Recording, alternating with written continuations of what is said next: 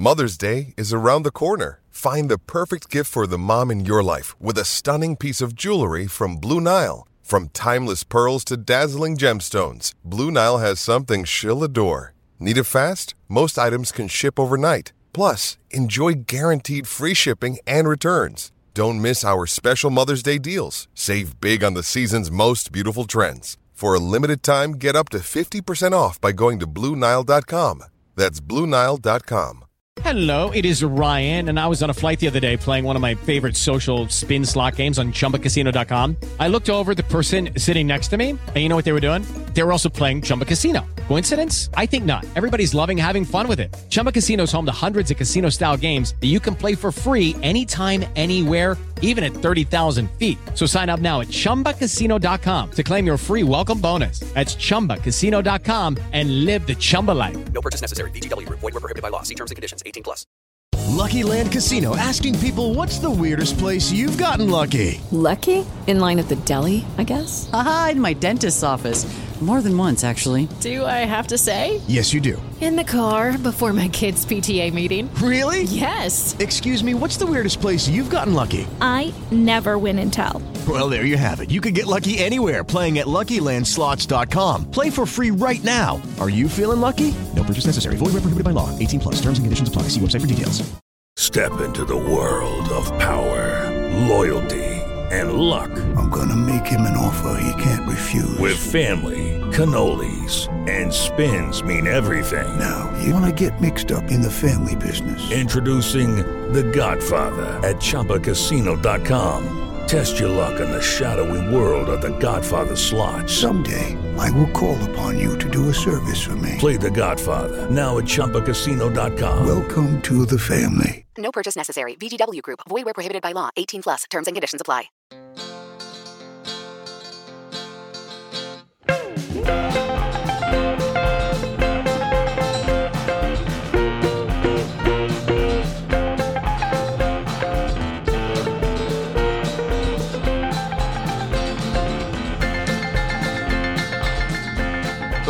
Hello, everyone.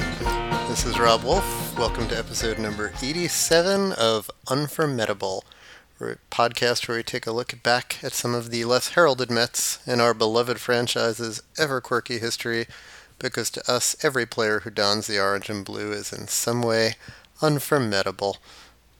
And this week, as we record this podcast, we will see the Mets heralding one of the most heralded Mets in the franchise's history. We'll see one of the truly great and satisfying days in Mets history as the team finally and fittingly will raise number 17 to the rafters to honor the one and only Keith Hernandez. And I'm not just appreciating this because it's something honoring my franchise. This is something, personally important to me. Definitely my childhood hero, Keith, I would have to say. As Amazing Avenue's great and beloved Brian Salvatore once noted, he's met me 5 times, I think he said, and at least 3 of them I was wearing a Keith Hernandez shirt or jersey. Keith is right in my wheelhouse. He came to the team when I was like 9 or 10, had watched the Mets struggle. I'd watched the Mets flat out suck for pretty much my entire conscious life, and definitely my whole baseball rooting life, and he seemed to give the franchise instant credibility.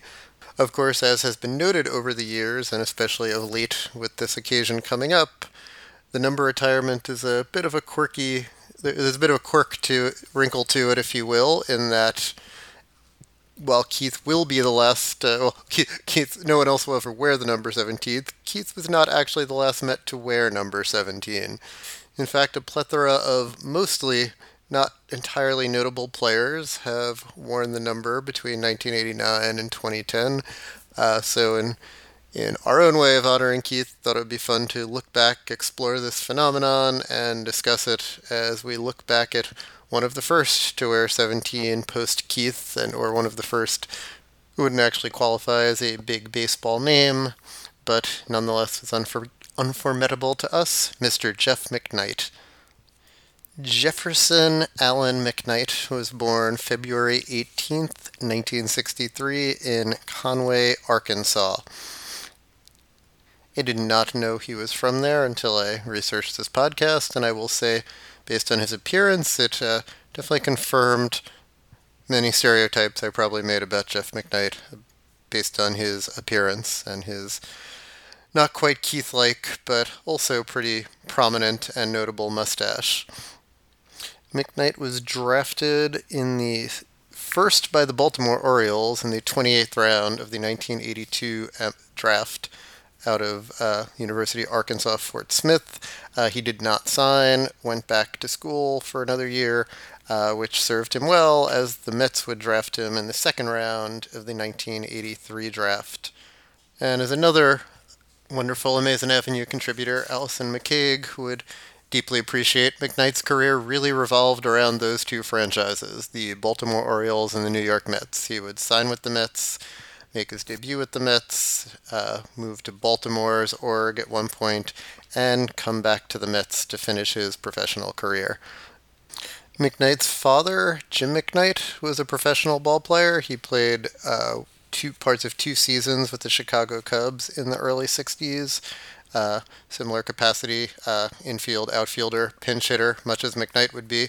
McKnight would have a longer career than his dad, playing parts of 6 seasons with the Mets and the Orioles as kind of your quintessential utility infielder. In fact, the only utility player, pinch hitter. The only 2 positions he wouldn't play in his major league career were center field and pitcher. McKnight would not tear up the minors. He was never going to be a power hitter. Never hit more than 4 home runs in a minor league season until 1989. So he started in 83 in low A ball, made his way up through the org over 5-6 years.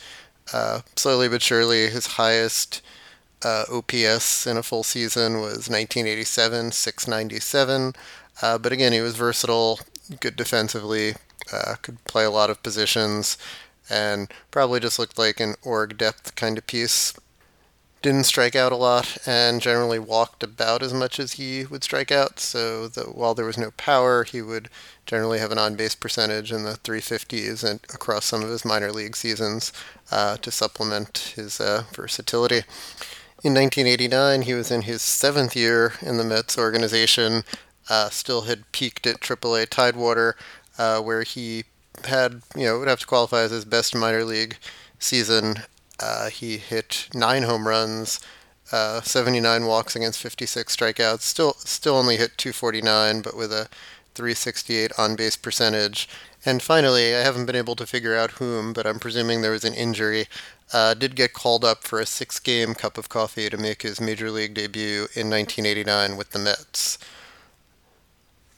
89 was, of course, Keith Hernandez's last season with the Mets, and so McKnight would not wear 17 making his debut at the Mets. He would come up and sport number 15 in 1989, and in fact, McKnight would appear in some meaningful games that year, as the Mets, of course, that was year 6 of 7 of their, second place or better run of success. When McKnight made his Major League Baseball debut on June 6th of 1989, it was at Wrigley Field against the Chicago Cubs, who were 3.5 games ahead of the Mets, and of course would ultimately win the division that year by 6 games over the Mets, as the Mets would fall short that season to the Cubs.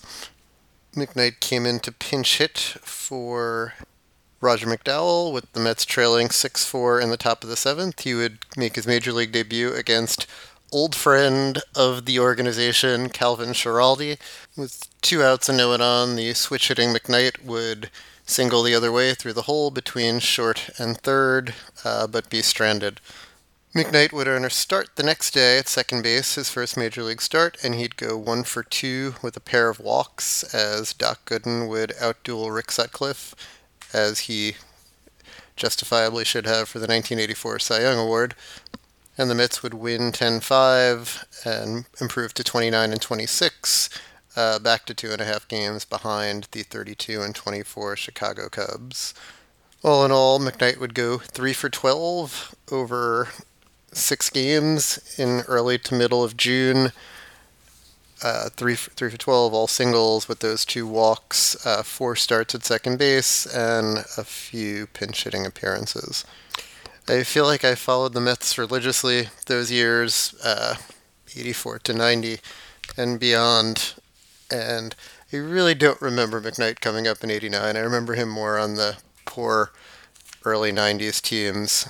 And though McKnight actually didn't wear 17, he and Keith did not share the same field in 1989. Keith was injured from May 17th through July 13th of 1989. So McKnight was not called up for him, but Hernandez was on the DL at that point, and they didn't share a field, sadly.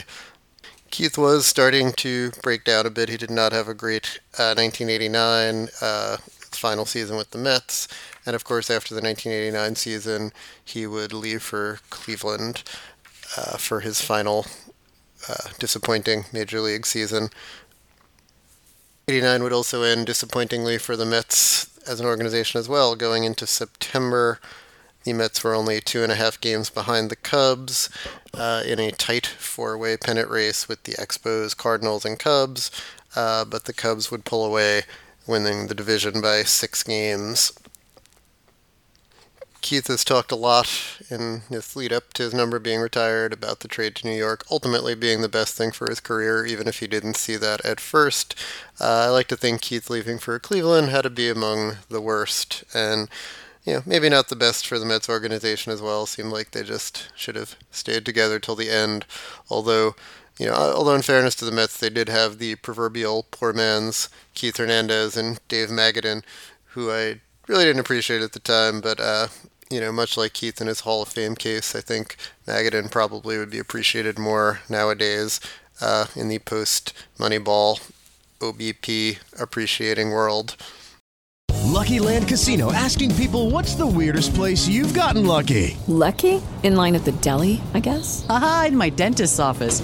More than once, actually. Do I have to say? Yes, you do. In the car before my kids' PTA meeting. Really? Yes. Excuse me, what's the weirdest place you've gotten lucky? I never win and tell. Well, there you have it. You can get lucky anywhere, playing at LuckyLandSlots.com. Play for free right now. Are you feeling lucky? No purchase necessary. Void where prohibited by law. 18+. Terms and conditions apply. See website for details. Hello, it is Ryan, and I was on a flight the other day playing one of my favorite social spin slot games on ChumbaCasino.com. I looked over at the person sitting next to me, and you know what they were doing? They were also playing Chumba Casino. Coincidence? I think not. Everybody's loving having fun with it. Chumba Casino is home to hundreds of casino-style games that you can play for free anytime, anywhere, even at 30,000 feet. So sign up now at ChumbaCasino.com to claim your free welcome bonus. That's ChumbaCasino.com and live the Chumba life. No purchase necessary. VGW. Void where prohibited by law. See terms and conditions. 18+. Much like Keith's tenure with the Mets as a major league player, at least, obviously not as an announcer or an icon, came to an end, so too McKnight's first tenure with the Mets would come to an end after the 89 season. He certainly hoped not. When he was sent back to AAA Tidewater after his call-up, he was immediately, that little taste immediately fired him back up to try and make it back. As he told the Newport News Daily Press at the time, he felt, I came back here having learned a few things, McKnight said. The biggest thing was just to try to play my game and hope it's good enough to get another call from the majors. Released by the Mets after the 1989 season, McKnight would find a home for a couple of years, as mentioned earlier, with the other organization that tried to take a shot on him on the draft, the Baltimore Orioles. McKnight would spend 1990 and 1991 riding the AAA Majors shuttle for the Baltimore Orioles. He'd appear in 45 games for them across 2 seasons, making 127 plate appearances across those 2 years, but he did get to achieve one notable Major League first, hitting his first of what would be 5 career Major League home runs. And it would not be a cheapie, as the left fielder for the day, Jeff McKnight, would homer off of Jack Morris deep to right field to tie what had been a 1-0 game. Morris would then surrender a single to Cal Ripken that would give Baltimore a 2-1 lead that they would hold on for victory. So a clutch 8th inning game-tying home run off of a future Hall of Famer. undeserving Hall of Famer, if you ask me, but, whatever. Hall of Famer nonetheless. Not a bad way to hit your first Major League home run. The Orioles would release McKnight after the 91 season, and he'd ping-pong back to the Mets org. But in 92 and 93, he'd get some decent time with the Major League team. In 92, actually, he'd only appear in 31 games. But 1993, obviously not a great year for the Mets, but a great year for McKnight, the only one. He did not split between the majors and the minors. He spent the whole season on the Major League roster. And 94, he was back on the shuttle and spent 31 games in the majors with the Mets. In 1992, he came up in August and kind of played through the end of the year as, bench utility kind of guy. Hit his first Met home run on September 15th, 1992, again at Wrigley Field. This one was a difference in the game. It was a 2-run homer in the top of the 6th off of Sean Bosky that gave the Mets a 4-2 victory. But getting back to our overarching theme of this podcast, McKnight did not wear the number 17 in 1992. In 91 and 92, David Cone wore the number for the Mets, and notable tribute to Hernandez after he left, and pretty symbolic, I think, of how all the players, whether pitchers or everyday players, really looked up to Keith and appreciated his leadership on those great Met teams. I pretty distinctly remember Cone switching, I think from 44 did he wear, to 17 to honor Keith, and he wore it those last 2 years he was with the Mets. In 93, no one would wear number 17 for the Mets, but as noted, at age 30, McKnight would have his really one extended run in the majors. I mean, he wouldn't play every day, but he would spend the whole season on the Major League roster, appearing in 105 games for 164 at-bats, 183 plate appearances, for a team that, of course, would go 59 and 103. McKnight would remain positive and do his best. He hit a big home run in a game in May, and noted to the Times that that's what we're supposed to do. Speaking about, of course, being a reserve player, need to stay ready when we get the chance, hope to do something positive. And he was ready again and hit what would be his final Major League home run in late September of that year in a pinch hitting appearance against the Cardinals, 3-run homer, helping the Mets to victory. But most notably for purposes of today's podcast, he would do most of that, accomplish all of that, have all of those plate appearances, I believe, sporting the number 17. And while he would appear in 31 games in 1994 as a Met, I believe by that point he had turned 17 over to Bret Saberhagen, who had started with 18 but wanted to switch over to 17. I think kind of to honor Cone and Hernandez, or I don't know. I've tried to, even though he pitched well a couple of years, tried to block out a lot of the Bret Saberhagen era as a Met. For Jeff McKnight, his professional baseball journey ended after the 94 season, 31 games, only 27 at-bats. He came up with the Mets that year. He goes up and down again. Started the season with the organization, was up kind of till May, went down, came up for a few games in June, and then came up, and actually his last Major League appearance was, I think, the last game before the strike in 1994. He did single in his last plate appearance in the top of the 12th inning of a 1-1 game against the Phillies. Line drive over the third baseman's head, thrown out trying to stretch it into a double. In what would be, as I said, I think August 11th, 1994, his last Major League at-bat, and the last Mets game of the ill-fated 1994 Major League Baseball season. And uniform number 17 had a strange journey after Jeff McKnight and Bret Saberhagen. So, according to legend, as it were, the Mets' longtime clubhouse manager, Charlie Samuels, used to like to kind of tweak and needle Keith by occasionally giving 17 out to some of your more nondescript players. Just looking through some of the people who wore 17, Louis Lopez from 1997 to 1999, who was probably my second choice for the 17 podcast, and who I mostly just remember for, I believe he got into a fight with Ray Ordonez once, which made me happy, because boy, I didn't like Ray Ordonez. And Graham Lloyd, there's a great one. Kevin Napier, Mike Bordick, and also two people who have been featured on this podcast before.